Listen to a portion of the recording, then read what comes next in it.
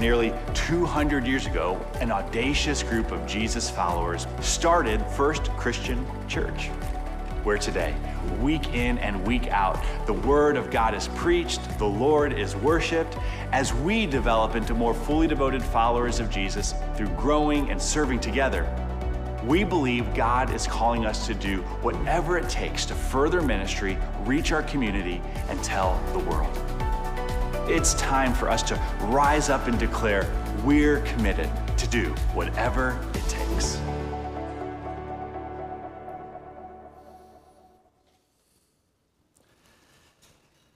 So the other day, when I was actually writing this very message and working on it, I was at a restaurant and I walked into the men's restroom. And I know, super strange way to start a sermon, but just bear with me here. On the wall, as artwork, was this poster-sized photograph. It's kind of an iconic one. Maybe you're familiar with it. It's called Lunch Atop a Skyscraper. And what caught my attention about this particular photo, and maybe you were with us last week where we talked about the idea of faith and Abraham and all this, and if you missed it, don't worry. When it comes to the topic of faith, that pretty well sums it up, does it not? I mean, the faith that this beam is going to hold. This is 850 feet above Manhattan in what is going to become the RCA building. I think now it's called the Comcast building. Or maybe it's more faith that there wasn't just a gust of wind in the forecast. And what I think what strikes me about it is they look as if they are just like hanging out at one of these guys' house, like watching the game on the couch. I mean, there's like not a worry in the world. And to me, that is just a picture of what faith is all about. And so last week we talked about how Abraham demonstrates this kind of faith, where God tells him in Genesis chapter 12:1, says, go from your country, your people, your father's household, and go to the land. What land? Where am I going, Lord? He says, I will show you. I will show you. We said this idea that faith is when we close our eyes and put our hand in God's and trust that he's the one that's leading us. And so Abraham, he takes, you could say, God up on his go, and it says that he went, just as the Lord had told him. And so as part of that reality is he kind of walks out on that limb, walks out on that beam, if you will, 850 feet above, not really knowing what God has for him, was this idea that God was going to bless him. But he wasn't going to just bless him for him to keep it and hoard it, but that he told Abraham, I'm going to bless you in order to be a blessing. That you are not to be, both for Abraham, for us, a cul-de-sac of blessing, but a conduit. And so that's the question we're wrestling with. Okay, how has God blessed us in order to be a blessing to others through his church? That's what this whole whatever it takes journey has been all about. Because when it comes to faith, God is going to take us somewhere, most often, when he says go, somewhere where we have not yet been. He's going to take us somewhere where God says, you might not know where the go is, but when you trust me, where you're going to go, you can trust it when you trust God and go where he tells you to go, that we want to confidently be able to say that we went where God told us. You could say that's why this whole journey is kind of, it's an all skate. You know what an all skate is? I used this in staff meeting the other day, and like a few of them are like, I have no idea what you mean when you say that. So in my day, maybe so, did anyone do elementary skating parties before junior high dances? Anyone have just a few skating parties? Really? Not that, okay, so here's what we did. Before there were dances, there were skating parties. And you went to the roller rink, and there were specific calls for specific people to skate, like girls only, or boys only, or couple skate. That was a fun one to get to sit out on for me. Or if you can skate backwards, another show-off opportunity, right? But then there was the all skate. Regardless of your skill, you could take the next kind of scooch forward in your skating development. That's what we understand this season as a life for us as a church together. This is an all skate, that every single one of us, 100% of us, would just simply ask God, God, what it is that you want me to do? How have you blessed me in order to be a blessing? And how can I obey? That's it. That is the journey, that we could be blessed in order to be a blessing through his church. And that's why we have provided these commitment cards. These are really, they are discipleship tools that regardless of where we're at in this journey, that we can all skate, that we can all just simply ask, okay, God, it's what it says in Corinthians, that we just want to ask God, pray to God, where is it that you're leading me? And then it says that when we do that this way, that we're able to not give under reluctance or compulsion or some kind of weirdness, but just cheerfully because we've asked God and acted and obeyed as he has led. So maybe for you, you have like the idea of like giving like is totally new to you. And this is kind of a big step of faith to do that for the first time. Or maybe experiencing God's faithfulness and through generosity and how he kind of works in us in ways that you can only understand if you've kind of been there and tried it. Or maybe you kind of have that as part of your story, but you realize maybe all along the way, like even if you've been generous, like you can kind of slip into like a comfort, a complacency. You could say it this way. Sometimes I've discovered this, that sometimes auto draft can become autopilot. And it's just this, again, this invitation for 100% of us just to ask God, where do you want me to go? And for us to say that we went, that we obeyed what God told each and every one of us to do. And so I get that in many ways. This is easy for the preacher to say, like this is my job, you could say. But to continue to kind of dial into like real people from the real world, I want you to check out the Elliott story as to how their journey of generosity has been a blessing, not just to them, but through them as well. Check out the Elliott story. I have learned so much about who God is by coming here. When I walk through the doors, I feel such a feeling of rest and just peace, and that I can exhale with whatever is going on. You know, I know that I can walk through the doors and I can find somebody to talk to or point me in the right direction. I never knew that was possible. Just how friendly I think people are, and getting into a small group, and kind of just how easy that was. I've met a lot of good friends through this church. I was single and living on my own, and looked at my bank account and realized that I could not buy dog food if I needed to for my dog. I felt lost and really scared and didn't know where to turn. And I remembered I had this dusty old book called Financial Peace. I was just done being scared, and I was willing to do whatever I needed to move forward from there. Financial peace. It was actually through the lens of scripture. And I learned that the money I had wasn't mine. I was just managing that for God. It was a very freeing experience to learn that. And now I can look back and find that that was, I think, my first point of surrender. And I just look back, and it just started with that moment of saying, okay, God, it's yours. I will do whatever you need me to do. And that's a scary moment, but it was so worth it. For me, it was just not trying so hard to hold on to what I had. It can be hard, it can be challenging to be generous, but it has always been so rewarding. He has provided every step of the way. I'm a supply chain logistics guy, so I really appreciate the fact that there's so much thought and planning that goes into the money that we give and how it's used and how that's shared with the people of this church. What's rewarding to me is just, seeing some of the videos of where the money goes and the impact that that could have on a person or a village.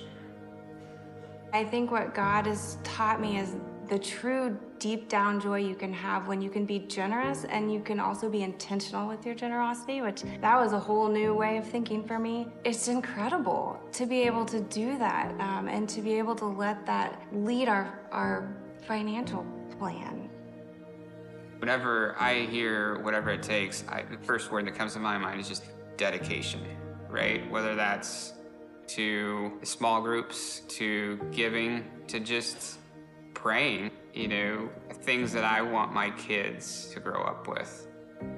It makes me think of surrender, because I think that was such a light bulb moment for me in my faith journey. Almost every time I've asked God to come in my life in a major way, I've had to say, okay, God, whatever it takes. I think what excites me the most about the future of First Christian is the youth and seeing my kids and other kids grow and learn, and then all the opportunity there is, I think, in the community around here. And I think there's a lot more that we can do for the community. Just bringing people in and then seeing them grow and like start to connect in different areas of the church. It is exciting to see where it's all gonna end up.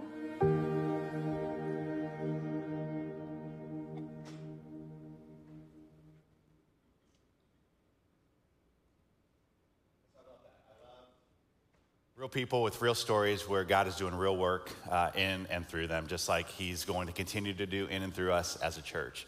And if you're here today and you're at the point where, you've been with us throughout this journey over the last number of weeks and you've been praying and you've been asking and you're like ready to obey, we actually have this evening an advanced commitment event for those who are ready to be a part of what's going to be a night of just worship, praying specifically for the future of the church, as well as an opportunity for us to make our commitments together. And so that's this evening here at the church right here in this room at 6:30. And you can still RSVP today. Just make sure we have plenty of dessert and all that good stuff, which I think we will. But just go to the website, firstdecatur.org, and we'd love to have you be a part of this tonight, as next weekend we really culminate as an entire church for Commitment Weekend when we come back and kind of in some ways wrap this thing up, but in many ways really start this whole journey together. So we're excited for that tonight and next weekend. But again, as we look to our examples of what we see in Scripture, of what this actually looks like, we return to the person of Abraham. We started a little bit last week, and we want to look again at his story and just kind of get you up to speed. When it came to Abraham in Genesis chapter 12, the way in which God was going to bless Abraham and then bless the world through him, he said was through his descendants, which in many ways was already going to be a huge faith test for Abraham right out of the gate because he had no descendants at the time, not even a single descendant. And we know that when it comes to a test of faith, that as hard as those can be sometimes, we know that really at the end of the day, and hopefully we can find it in the midst of these tests and trials, that there's actually good stuff that God wants to do in the middle of them. Later in the Bible, in the book of James, it says it this way, that we know this, we've experienced it if you've followed Jesus for any length of time, that the testing of your faith, what that does is it produces perseverance. And then let perseverance finish its work so that we can reach the goal, to be mature, to be complete and not lacking anything. Really, that's how we understand our mission as a church. It's another way of saying that we understand our goal is to become fully devoted followers of Jesus, that we would become mature and growing in that through all things, but we know quite often comes through tests and trials. And so for Abraham, they had a real faith tester that, yes, they were going to go, and they had that test that God was actually going to give them descendants, let alone a single descendant. So we're going to pick up the story in Genesis chapter 22. I'd invite you to turn there. And if you also want to take notes, we're on page 47 this week, 5, in our guidebooks here, so you can write some notes there. And so as you turn to Genesis 22, a couple things that happen in Genesis 17 and 18, if you're familiar with the story, is that it says it this way in chapter 18, verse 11, that when it comes to having a descendant, there's a little bit of a hiccup here because it says, quote, Abraham and Sarah were already very old. And not like old as if like doesn't have a skating party in their background, old, but like Sarah was past the age of childbearing, it says. And so the age you can discern is Abraham is 99 and Sarah is 89 at the time, on the day that God informs them, on this day next year, God says, you're going to have a child in arms. And if you know the story, how does Sarah react? She did I hear that right? Like, there's no way, because we'd be doing the same thing at 89 years old, that this is part of my journey. She literally laughs at God's promise, laughs in God's face, almost as if, like, is she hearing this right? And I think about, like, when I laugh, when you laugh, when we laugh. I think sometimes when things get serious, we can, I don't know, kind of like laugh as a bit of a defense mechanism, kind of like a nervous laughter, like that's great, God. I'm pretty sure that I'm not hearing this one correctly, though. Well, the story goes on, and I guess you could say that God gets the last laugh, because Sarah, that next year, laughed all the way to the hospital. And what's crazy is in Hebrew, like names mean a lot. They hold a lot of meaning, and they named their son Isaac. And what Isaac means is son of laughter. And so it's amazing how they turn this laugh moment of God's kind of putting them to the test into the joy of this little one that they've been waiting decades for. But when you think about it, I mean, there's plenty of humor in this story. I mean, could you imagine like Abraham and Sarah on that day, like, okay, baby's coming, and they walk into the hospital and they're like, geriatric ward? Maternity. Okay, and so, shows has the baby, and then from there, like they're walking out of the hospital, and it's kind of like a second look, like, is that a walker or a stroller? Like, what is going on with this couple? And then, off to Walmart they go, and they get extra baby food because neither Isaac nor mom and dad have any teeth, and so they're all eating the same stuff, and it's like, hey, while you're at it, go ahead and grab an extra set of diapers, one for the baby, one for Abraham. I mean, there is plenty to laugh at in this story, in this son, in this Isaac, this son of laughter, because God gets the last laugh. And so they get this son of joy, this son of laughter that comes from the Lord. And from there, what comes next for Abraham and Sarah is a real test, a big test of sacrifice. And again, one of the ways that we know as a pathway to growth and maturity, as it says in James, like perseverance and all these things and our overall development is going to be sacrifice. Sacrifice is going to be part of that story. And if you're taking notes in your guidebook, a great definition that I came across for the idea of sacrifice is simply this, that you could say sacrifice is when you give up something you love for something you love more. And we don't have to stretch far to think about that. You think about things you do for family or people you love. Like, yeah, that makes sense. Like, we give up something we love for something we love more, and that is a story of sacrifice. And that's what God calls Abraham to in a way that is actually pretty hard to get our heads around if you start to read this story. So go ahead and follow along in chapter 22, verse 1, and we're going to see the kind of sacrifice that God tests Abraham with. It says it this way, that sometime later, God tested Abraham. He said to him, Abraham? And he replies, here I am. We see this earlier. Here I am, God. Because that's what it means to truly follow God. When God calls, we say, here I am, whatever it takes, what do you need? I'm all in.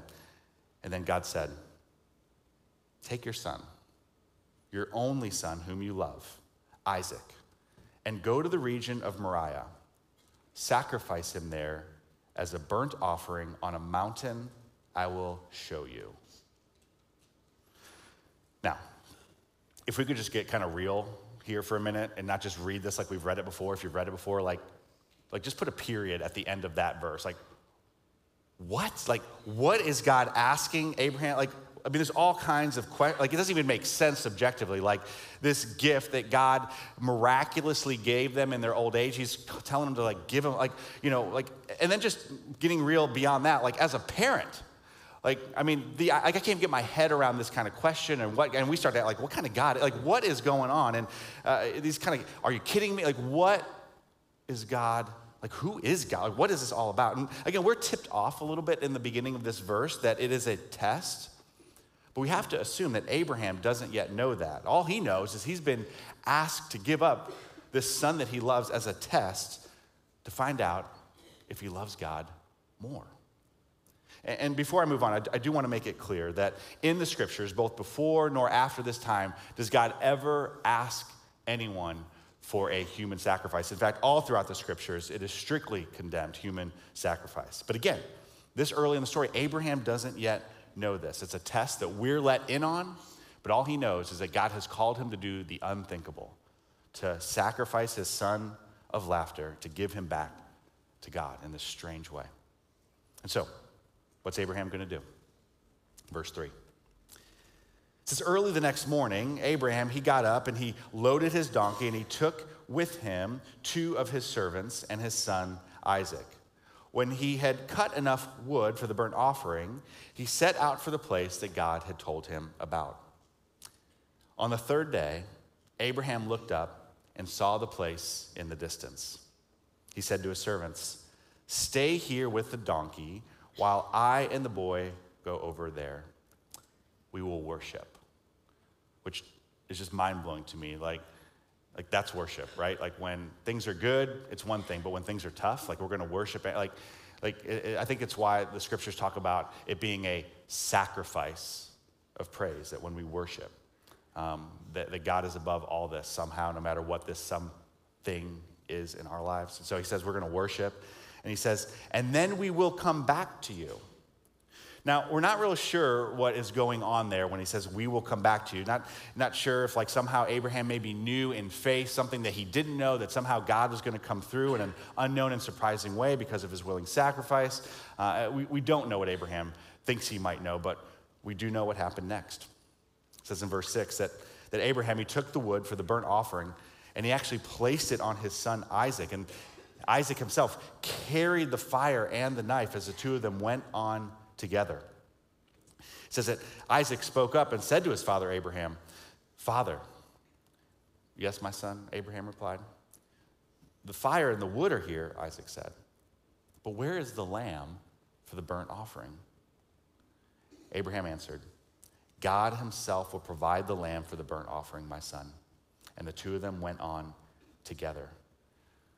And so you're almost hearing it like this wrestling, like he's moving forward, but in faith that that God is going to provide in some kind of unknown way. And so he continues to put one faith foot in front of the other. Verse 9 says, "But when they reached the place God had told him about, Abraham, he built an altar there and arranged the wood on it." And so he's moving forward. It says he bound his son Isaac and laid him on the altar on top of the wood. And then he reached out his hand and he took the knife to slay his son. Like he's still moving. Like, can you imagine this moment for Abraham? Again, I can't get my head around it. And we would say, man, what amazing faith for Abraham. But have you ever thought about, like, sure, Abraham, but can you imagine the faith of this boy? I mean, think about it. I mean, he's probably 15 or 16 here. His dad is 100 and something. I mean, clearly this son could have overpowered his dad in an instant. But somehow, who knows? He probably had to help his dad bind him to the altar at this point. And he's probably thinking or maybe saying out loud, like, I don't understand what's happening, but Dad, I trust you and I trust God. And so this boy has amazing faith. And it begs the question to me, okay, I get Abraham. We talk a lot about Abraham, but like, where did Isaac get this kind of faith? Where did he learn how to trust his dad and God in this incredible way? Well, we have to assume it would have been from his dad, from his mom and dad, that he learned this faith. And we get this as parents. You know, this is a message for us as we're trying to pass on faith to our next generation, to our kids or grandparents to grandkids. We get that, like, just parenting is a test of faith every single day.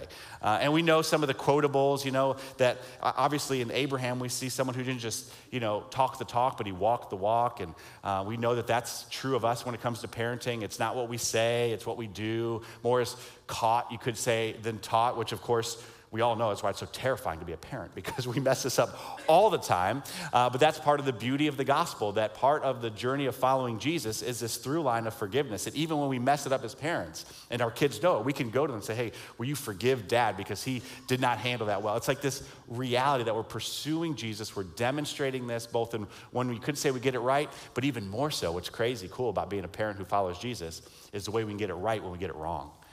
Because we can demonstrate forgiveness. That's not in my notes. That's just something I know I screw up all the time, so I talk about it a lot. And I'm thankful for that reality of how the gospel works. So anyway, so we get that the best way to show faith to the next generation is to live out our faith to the next generation, to live it out to our kids.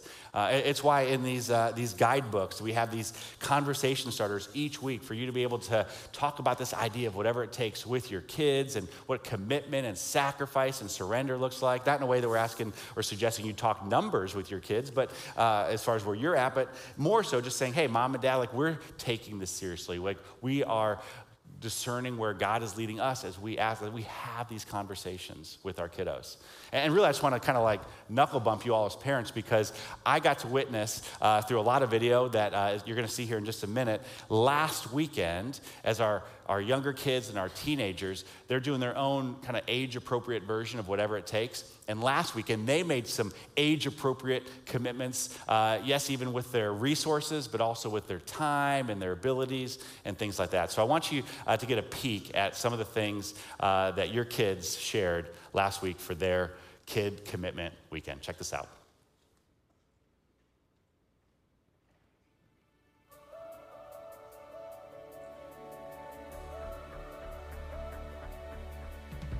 My husband and I serve as greeters for First Kids, and today it was so cool. For some reason, the kids all began to rush the door before we even were ready for the doors to be open, and they were waiting with this anticipation that you knew something special was happening. And when the doors opened, they literally ran into First Kids today. They never do that. And it was like Jesus was here and they felt him and they knew something big was gonna happen, but they didn't even know what was happening today. It was the coolest thing. Like, these kids love First Kids and they love Jesus, and it showed today.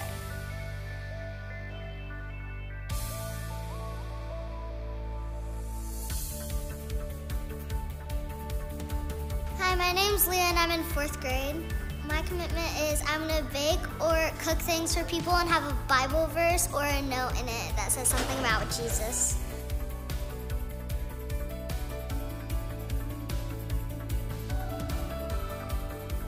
My name is Ren and I'm in 5th grade. My commitment was to donate clothes to anybody that doesn't have enough or needs some.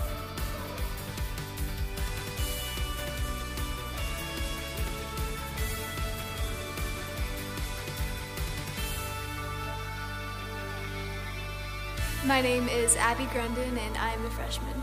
I really like the idea that we need to not only put God first in our lives, but we need to make him first in every aspect of our lives.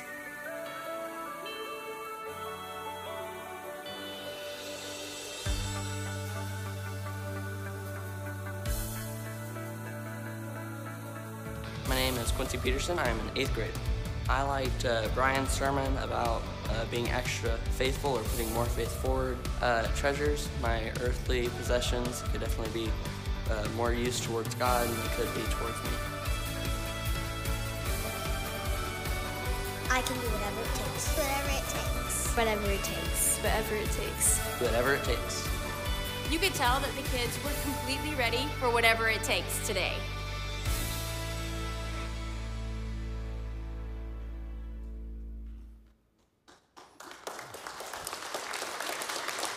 Good.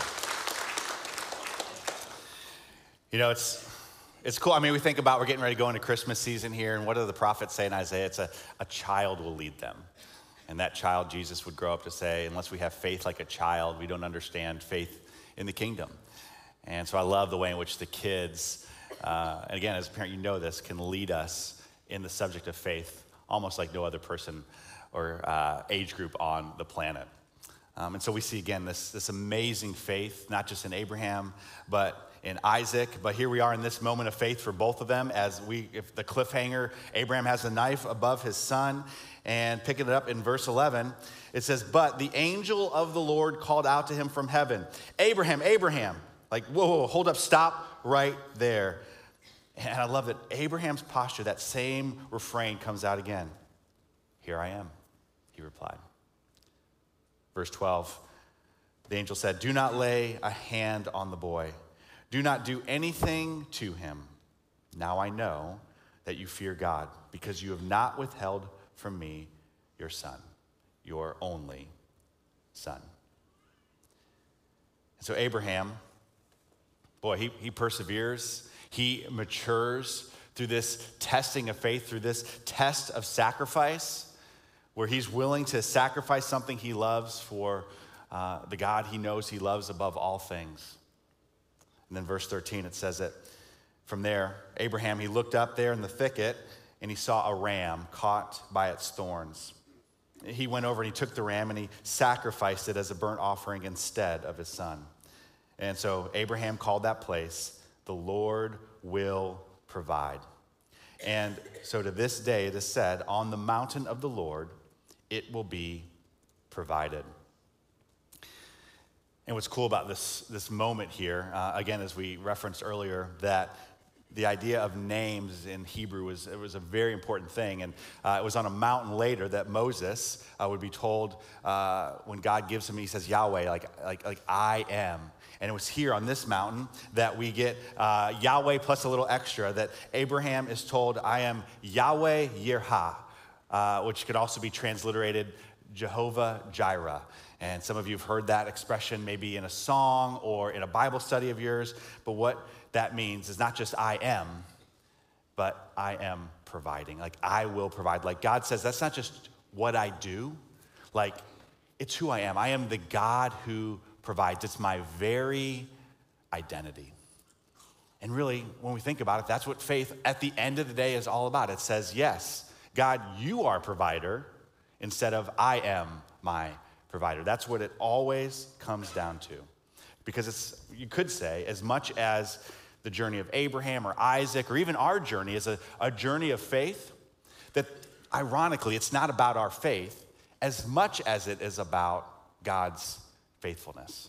That this story, that every story in Scripture always is going to draw us back to not just our faith, but the faithfulness of God, God's ability to provide and come through for us in whatever it is that we're facing. That's who our God is, the God who provides. And again, for Abraham, we kind of know how this story, you could say, ends and then continues again, and kind of in some ways ends with us. And that we know that this story, it continues with Abraham and Isaac and then Jacob, which is named, who is named Israel, which then God would provide another son, the only son. You can hear the metaphor all throughout this, another lamb, Jesus Christ, who is the ultimate sacrifice for you and for me, that John 3:16, that God so loved the world.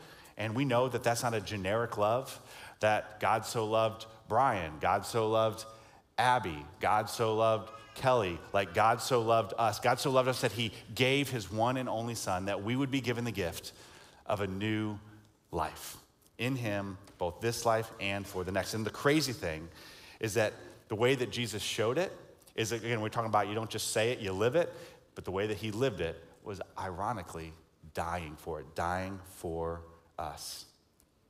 Because that story continues for us, that we know this truth, that just like we see in God and giving us his son, that is how love was displayed.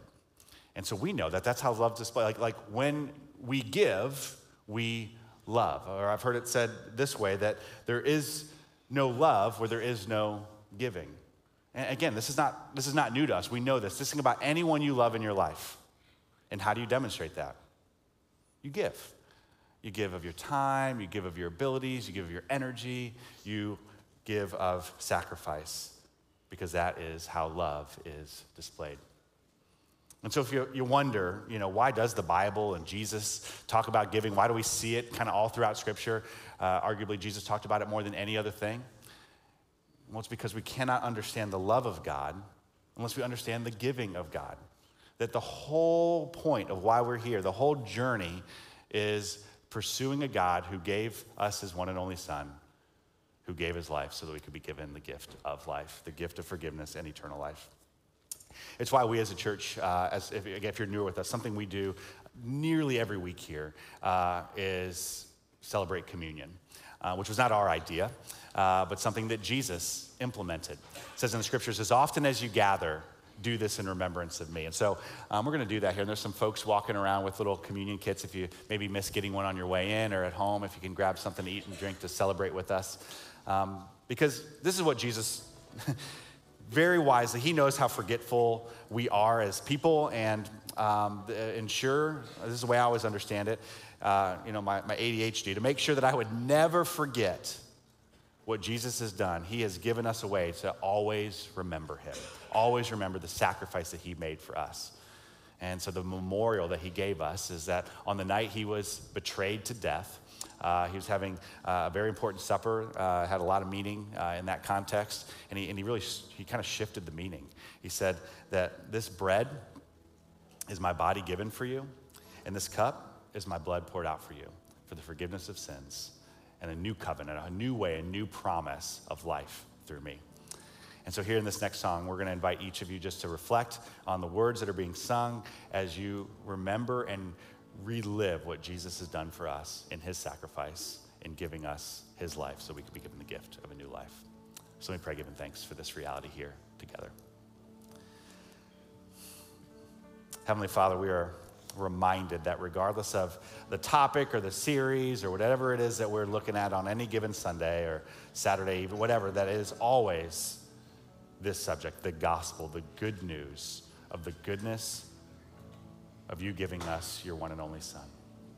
And so we know that that was not a gift to be taken lightly, that the willingness of Abraham was played out in the reality of what you actually did do for us. It's a mystery, God, how all of that works, but we trust you. That's what our faith is.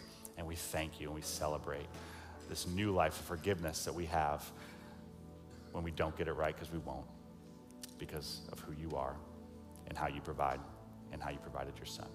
And so we remember you and we thank you for your body, your blood, as you remember, in the bread and the cup together as your church. In Jesus' name we give thanks. Amen.